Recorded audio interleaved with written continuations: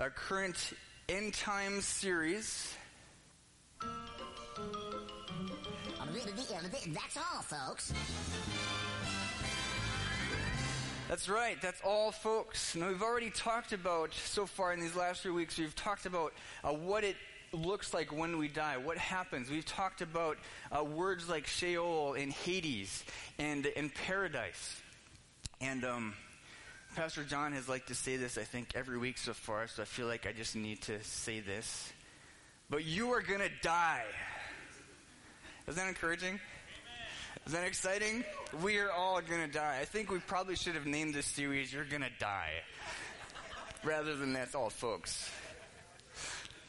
But it's a reality. We are all, every man is destined to die. But last week we talked about the tribulation, we talked about judgment, and a little bit about the millennium. If you missed any of those, I'd encourage you to check them out online. They're all available. But today, we're going to go on to chapter 4, which is the return of Christ. Some of the things that we just sang about. Did everybody get sermon notes? Does anybody not have? Does anybody need sermon notes? Okay, we got some hands up here. Ushers, can we get these out if you don't have them? We've got a lot of stuff to cover today. I'm promising to get you out of here by 12 o'clock. So we got just a couple up here. So let's make sure we get those. We got a lot of things to fill in and cover. Now, when we start talking about the return of Christ in the end times, people tend to get a little bit freaky. They get weird. Right? Now, some people will completely close their ears and they don't want to hear anything because they automatically assume that you're probably nuts. And others of us get so worked up and get all excited, and we just start going into overdrive, thinking about all the ways that things are going to happen, and we look at Bible prophecies and current times, and all of a sudden, before you know it, out come numerous charts and speculations about what's going to happen, how current events link to Bible prophecy, of course, who the Antichrist is. That's really important, right? And we get in all these weird things, looking at all these figures in the world, and who could be the Antichrist? And I remember when I was a kid, it was Ronald Reagan. Because his name was Ronald Wilson Reagan, and there's 6 characters in each of those names, so that adds up to 666. Isn't that so intuitive, isn't it? But these weird things, and then we start talking about conspiracy theories and government cover-up stories like the U.S. is secretly building concentration camps all over the U.S. And the plan is to enslave all of the Christians at the right time. Anybody hear that one? You guys are just not with it. I've heard that a lot. And then alien abductions are suggested to be some of the signs in the heavens. See, I'm schooling you. But this is like some of the weird stuff that we get into. And of course, some of this stuff is nonsense. But people believe this stuff. There was a survey conducted for the U.S. News and World Report. They found that nearly 6 in 10 people believe that the world will come to an end or be destroyed. And a third of those think that it will happen within a few years or a few decades. And the truth is that planet Earth is on a collision course. But it's not with an asteroid, it's not with the sun. Our collision course is going to be with our Creator. The Word of God talks about this. It refers to a future confrontation between God and man as the day of the Lord. And when it occurs, the impact will be heard and felt around the world. It was set in motion when man, who is created in God's image, heeded the solicitation of Satan and sinned in that rebellion, has continued in every human heart until this very moment. So upon the earth, in the heavens, an incredible war rages for the souls of people. The war is invisible and spiritual, but the results are eternal. God and Satan are the foes. The universe is the battleground. Angels and humans are the participants. And the first skirmish was in the Garden of Eden, and the last is yet to come. But when? That's what everybody wants to know, right? I know when I was younger, I was one of these weirdo kind of people. I spent years trying to understand all of the events around the end times, and I read scripture, I watched and listened to a number of different programs, I listened to all the theories, I tried to line things up as far as prophecies and current things, and I was very interested in who the Antichrist might be. Because I wanted to know. I wanted to have it all figured out. And eventually I came to the conclusion that we aren't meant to know all of that. We're not meant to know everything. The specifics of time and events, I believe, are intentionally shrouded. And God didn't set out to give us a roadmap or a timetable. His aim was to teach us to be living in a state of readiness for our meeting with him. Now, there are a number of places in Scripture that talk about the return of Christ. And here are some interesting facts for your notes. The second coming of Jesus is mentioned 8 times more than his first coming. 1 out of every 25 verses in the New Testament talks about it. And it's the theme of chapters in the Bible, like Matthew 24, Luke 21, and Mark 13. And it is also the theme of entire books of the Bible, like 1st and 2nd Thessalonians. And through all of that in there, here is what we can be confident of. Jesus Christ came as a suffering servant to be the sacrificial lamb and savior for all humanity. And he will return again as our coming king. We can be confident of that. Can we know when that will be? No. We cannot. Jesus said that no one knows the day or hour when these things will happen, not even the angels in heaven or the Son himself. Only the Father knows. So we can try and speculate. We can try to figure out a year range, but we're not going to know. We're not meant to know. There's no way that we can predict it. However, Jesus repeatedly warns us to be ready. To be ready. He said, since you don't know when that time will come, be on guard and stay alert. Okay? And before we dive into this too far, I just want to make a fairly quick note that there are multiple genres of Scripture. There are 3 basic genres that talk about Jesus' return. And those genres include teaching passages, which are mainly contained in the Gospels and in the epistles, the letters that the apostles wrote to the churches. There's also prophetic passages, which is Isaiah, Jeremiah, Daniel, Ezekiel, and Hosea all the way through Malachi. There's lots of instances of the return of Christ in there. And then there's something we call apocalyptic literature, which people kind of lump in with prophecy, but it's kind of its own little genre. And you see things like that in Daniel and in Revelation, where there's a lot of symbolism, and you're looking at like visions and dreams and things like that. And many of these books that we talked about contain more than one genre, like the Gospels, the epistles, the prophets, Daniel, Revelation. There's multiple genres within those. But in general, where people seem to run into the most difficulties are in the prophetic passages and in the apocalyptic literature. And I think as Pastor John points out, it's important to know the context in order to understand how to interpret Scripture. So, if we look at prophecy, I think it's important to understand that its purpose is not to satisfy curiosity about the future. It's not. It does help to paint a picture of some of the things that will happen and take place, but its purpose really is to encourage us to live holy lives and ultimately demonstrate that God is the one that is ordering the events. It's all part of his plan. So prophecy really is to bring people to God or to remind people of their identity. Prophecy cannot and will not reveal everything. It's not a magic formula that we can figure out and know exactly what's going to happen. When it came to salvation, Peter talks about this. He said, this salvation was something even the prophets wanted to know more about when they prophesied about this gracious salvation prepared for you. They wondered what time or situation the Spirit of Christ within them was talking about when he told them in advance about Christ's suffering and his great glory afterward. So this is something the prophets prophesied about, but they didn't get all the details. And Paul says in 1 Corinthians chapter 13, he says, now our knowledge is partial and incomplete, and even the gift of prophecy reveals only part of the whole picture. So again, it's not going to reveal everything. And then if we look at apocalyptic literature, according to author Mitchell Reddish, which is somebody I studied when I was in school, he says apocalyptic literature is crisis literature. These writings were produced during a time of perceived crisis to offer hope to oppressed and beleaguered individuals by giving them an alternative picture of reality. So in the case of Revelation, we have the Apostle John, and he's exiled in the Isle of Patmos. And there's a sense of severe persecution in the church at this time. And Revelation is largely a response to the church at that time as they as they face great persecution. It's basically encouraging them that God is still in control. No matter what they see, no matter what they're suffering or going through, he is still in control, and he will ultimately bring justice upon the earth. The righteous will be rewarded, and evil will be punished, and all will be made right.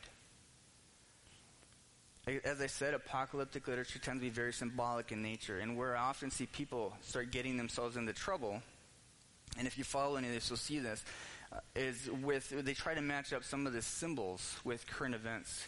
There's one prophecy writer, he's very well known, for example, and he says that he has absolute proof that the United States is in the Bible.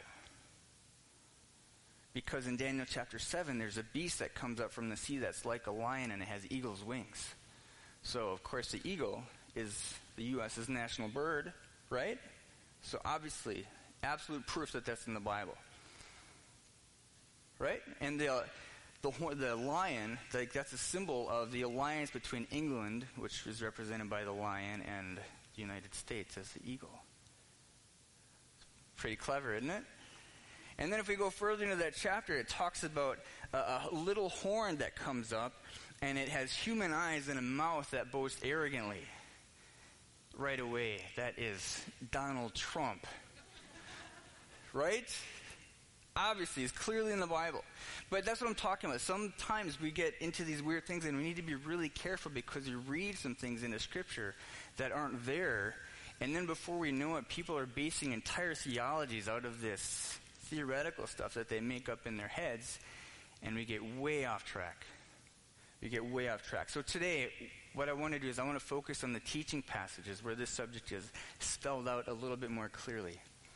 And I would say I think that as we study Scripture, that it's a good thing to study it, to learn it, to know what you believe and come to our own convictions about it. But as we do that, also come, especially in the topics like this, come into it with a spirit of humility. Because there's a lot of things about this that we simply will not understand. We're not meant to. Amen? So if we look at Jesus' words found in Matthew chapter 24 and Mark 13, Luke 17 and 21, this is the Olivet Discourse. Jesus talks about some of these things. And again, even with some of these teaching passages, we're often left with more questions than answers. Isn't that exciting? And a lot of people wonder why Jesus didn't clearly spell out the exact details of his coming. And I think it's probably because it's better for us to live in the tension of maybe today, but maybe not in my lifetime.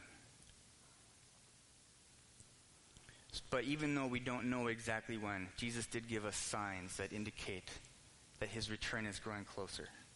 Listen to what the Bible says about that. Paul says in 1 Thessalonians, he says, "You aren't in the dark about these things, and you won't be surprised when the day of the Lord comes like a thief." So he gave us signs. Jesus said in the same way, when you see all these things taking place, when you see all these signs, you can know that his return is very near. It's right at the door. So if we look at some signs, here's are some basic signs that tell us that his return is near. Number one, there will be widespread fear and confusion about the future. Jesus says there will be strange signs in the sun, moon, and stars, and here on earth the nations will be in turmoil, perplexed by the roaring seas and strange tides. People will be terrified at what they see coming upon the earth, for the powers in the heavens will be shaken. And if you look widespread fear and confusion about the future, we look at things like climate change, where people get all worked up into a frenzy. They're talking about solar storms hitting the earth and wiping out satellites and causing absolute chaos. We look at some of the movies in the cinemas today, which often are a projection of what people are feeling in their hearts in this apocalyptic kind of things, asteroids coming and crashing the earth, wiping everything out, zombies, which is just kind of fun. But widespread fear and confusion. He said also, number two, there will be an infiltration of false teachers. Jesus said false messiahs and false prophets will rise up and perform great signs and wonders so as to deceive, if possible, even God's chosen ones. Even his chosen ones. And in Jude it says, some ungodly people have wormed their way into your churches, saying that God's marvelous grace allows us to live immoral lives. The condemnation of such people was recorded long ago, for they have denied our only Master and Lord, Jesus Christ. These people are grumblers and complainers, living only to satisfy their desires. They brag loudly about themselves, and they flatter others to get what they want. But you, my dear friends, must remember what the apostles of our Lord Jesus Christ said. They told you in the last times there would be scoffers whose purpose in life is to satisfy their ungodly desires. So there's an infiltration of false teachers that started way back in the early church and continues to today. Number 3, there's a turning away from the truth. Turning away from the truth. Paul tells Timothy, the Holy Spirit tells us clearly that in the last time some will turn away from the true faith. They will follow deceptive spirits and teachings that come from demons. And these people are hypocrites and liars, and their consciences are dead. Peter says in the last days scoffers will come. That seems to be a common theme. Mocking the truth and following their own desires, they will say, what happened to the promise that Jesus is coming again? From before the times of our ancestors, everything has remained the same since the world was first created. So there's a turning away from truth. Then we see even in our culture, especially today, there really is there's a downgrading of absolute truth. People don't believe in absolute truth anymore. It's all relative. It's based on how I feel. So what's true for you might not be true for me because I think this way. And it's a degrading of truth. And that just seems to be getting worse and worse with time. Number 4, there'll be a preoccupation with pleasure. Preoccupation with pleasure. Jesus said, when the Son of Man returns, it will be like it was in Noah's day. In those days before the flood, the people were enjoying banquets and parties and weddings right up to the time Noah entered his boat. People didn't realize what was going to happen until the flood came and swept them all away. And that is the way it will be when the Son of Man comes. It's people eating, drinking, partying, not thinking about the future. They're preoccupied with what's going on right now. Paul tells Timothy that you should know this. In the last days there will be very difficult times, for people will love only themselves and their money. They will be boastful and proud, scoffing at God, disobedient to their parents, and ungrateful. They will consider nothing sacred. They will be unloving and unforgiving. They will slander others and have no self-control. They will be cruel and hate what is good. They will betray their friends, be reckless, be puffed up with pride, and love pleasure rather than God. Anybody see any signs of this? Yeah, it's kind of hard to miss, isn't it? It's a lot of the Western world for sure. Number 5, there will be worldwide war, devastation, and persecution. Again, Jesus says, you will hear of wars and threats of wars, but don't panic. Yes, these things must take place, but the end won't follow immediately. Nation will go to war against nation, kingdom against kingdom. There will be famines and earthquakes in many parts of the world. But all this is only the first of the birth pains with more to come. And then you will be arrested, persecuted, and killed. You will be hated all over the world because you are my followers. And Pastor John alluded to this a little bit last week. He says we're in this American bubble and we really have no idea the kinds of things that are going on in other parts of the world where persecution and martyrdom is just natural. And people are living in fear. They're living in fear for their families because of what they believe. And again, this is one of the signs. We've seen lots of wars, and I think there's no end to that in sight from what I've seen. Like, things are just kind of scary out there. And that's, again, a sign of his coming. Number 6, there will be a worldwide proclamation of the gospel.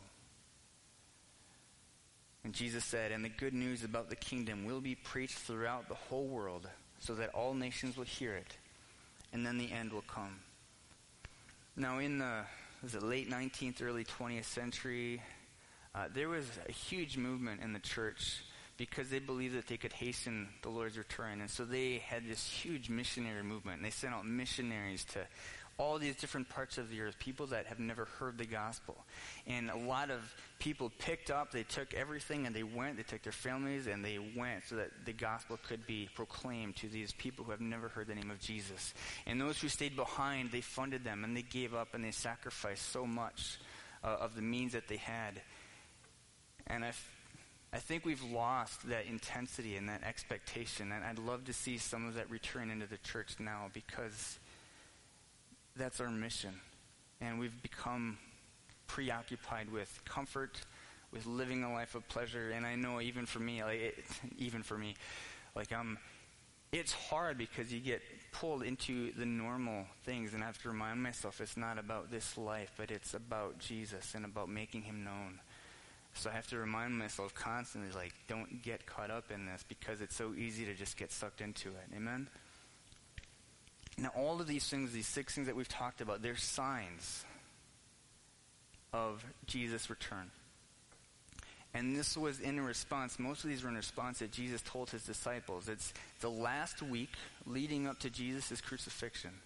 And they're walking through Jerusalem, and they're looking at all the incredible buildings and this incredible temple, and the disciples are talking to him, saying, Jesus, look at this, incredible, look at these buildings. And then he says, I tell you the truth, not one of these stones will be left on top of another. And then this is what prompts them to ask these questions. They said, Lord, tell us, when will all this happen? What sign will signal your return and the end of the world? So this is in response to that. But I want to encourage you, don't stop at the signs. We need to be ready. We need to be ready for his return. Jesus says this in Matthew 24 again. So you too must keep a watch, for you don't know what day your Lord is coming. Understand this, if a homeowner knew exactly when a burglar was coming, he would keep watch and not permit his house to be broken into. You also must be ready all the time, for the Son of Man will come when least expected. Are you ready? Are you ready? And as we look at some of these signs, we read some phrases like false messiahs and false prophets, and Scripture speaks of one man specifically. Paul calls him the man of lawlessness, the man who brings destruction. And this man is called the Antichrist. Now, we were going to have some fun with this today, and we were going to have some world leaders, pictures up here, and we're going to include a shot of Pastor John in there and just kind of talk about that. But you missed. We're not doing it, so I'm sorry. That could have been a lot of fun. But I was going to say a joke, Pastor John comes into my office every day about 3 or 4 o'clock, and I have this smell wafting up into my nose, and it's an abomination. Aaron, you know what I'm talking about. It's this yogurt that just reeks up the whole room. And I just, to me, I think it's the abomination that causes desolation when he comes into my office. It's terrible. And he enjoys it so much. And I really don't like him for that. But realize, the Antichrist, he is not the Messiah, even though he will claim to be. He is an imposter. And Jesus warned that many would claim this title. He said, don't let anyone mislead you, for many will come in my name claiming I am the Messiah. They will deceive many. And then if anyone tells you, look, here's the Messiah, or there he is, don't believe it. Now, most non-Christians wouldn't be too excited to be talking or discussing the Antichrist. But the thought of a dynamic world leader, a global community, a worldwide monetary system, a universal religious system, and a real chance at world peace would be a welcome relief to our weary world. Especially when you hear so many things about the nation state being an issue, and that's part of the problem why we have wars, or how religions are so divisive. This can be very exciting for some people. But for us as Christians, the Bible gives us clear instruction and information about this person. He's incredibly powerful, extremely intelligent, and tremendously charismatic person who is also the most frighteningly evil person on the earth. Paul talks about him in 2 Thessalonians chapter 2. He says, now, dear brothers and sisters, let us clarify some things about the coming of our Lord Jesus Christ and how we will be gathered to meet him. Don't be so easily shaken or alarmed by those who say that the day of the Lord has already begun. Don't believe them, even if they claim to have had a spiritual vision, a revelation, or a letter supposedly from us. Don't be fooled by what they say, for that day will not come until there is a great rebellion against God, and the man of lawlessness is revealed, the one who brings destruction. He will exalt himself and defy everything that people call God and every object of worship. He will even sit in the temple of God, claiming that he himself is God. This man will come to do the work of Satan with counterfeit power and signs and miracles. He will use every kind of evil deception to fool those on their way to destruction because they refuse to love and accept the truth that would save them. And I guess I would just caution, you got all these signs about the Antichrist, so it seems like it would be pretty obvious. But we also had all kinds of signs about Jesus' return, about his death, how all that would happen. And even the Jews who studied the Bible, they memorized, they knew the law, the prophets. They did not get it when Jesus was there. They didn't realize that he was here. And I wouldn't be surprised if that's the way that it happens when the Antichrist is revealed. We may not see it at the time. We may not know. But it is a sign. The Bible gives a sign so that we would know the time is near. And what it does not tell us to do is to look for the Antichrist. It does not tell us to look for the Antichrist. Rather, Jesus says, so when all these things begin to happen, when all these signs start to happen, stand and look up, for your salvation is near. So let's talk about the second coming of Jesus. It's exciting. It's exciting. Second coming of Jesus. Jesus will appear again visibly and physically on the earth. It's not going to be hidden. It's not going to be secret. It's not going to be a spiritual coming. He will appear again visibly and physically.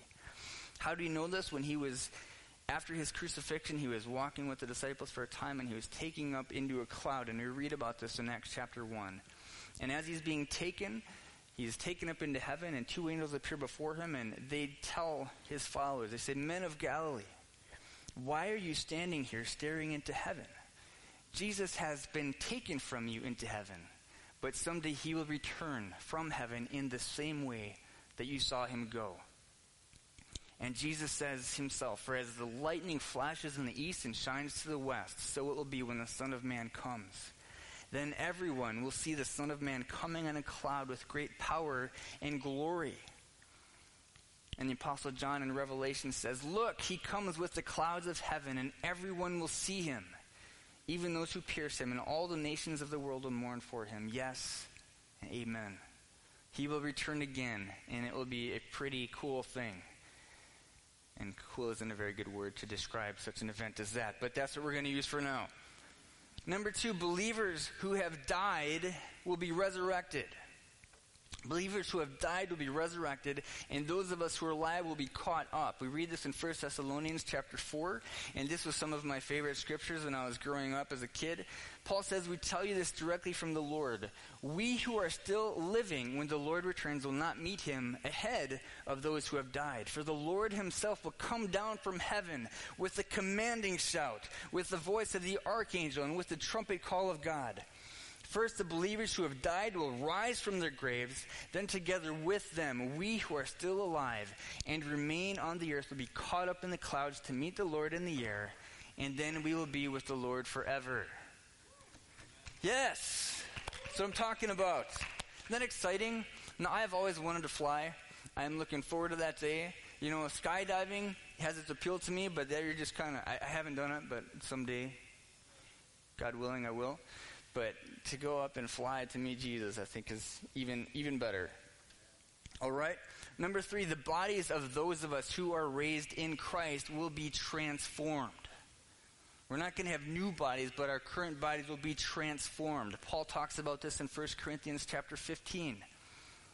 He says, what I'm saying, dear brothers and sisters, is that our physical bodies cannot inherit the kingdom of God. These dying bodies cannot inherit what will last forever. But let me reveal to you a wonderful secret. We will not all die, but we will all be transformed. It will happen in a moment, in the blink of an eye, when the last trumpet is blown. And for when the trumpet sounds, those who have died will be raised to live forever, and we who are living will also be transformed. For our dying bodies must be transformed into bodies that will never die. Our mortal bodies must be transformed into immortal bodies. You guys excited? That's just pretty darn cool. There's that word again, cool. I got to come up with a better word. Awesome. There is nothing to describe what that would be like on this earth. I'm telling you. And lastly, number 4, Jesus will come as a judge. He will come as judge. He came as a baby, but will return as king. He came as a lowly servant, offering salvation, but he returns as the judge of all. Paul says in 2 Thessalonians, he will come with his mighty angels in flaming fire, bringing judgment on those who don't know God and on those who refuse to obey the good news of our Lord Jesus. They will be punished with eternal destruction, forever separated from the Lord and from his glorious power. And Peter tells us that the day of the Lord will come as unexpectedly as a thief. Then the heavens will pass away with a terrible noise, and the very elements themselves will disappear in fire, and the earth and everything on it will be found to deserve judgment. These are all part of his second coming. I want to make a quick note. How many of you heard something called a rapture? Right? Is the rapture in the Bible?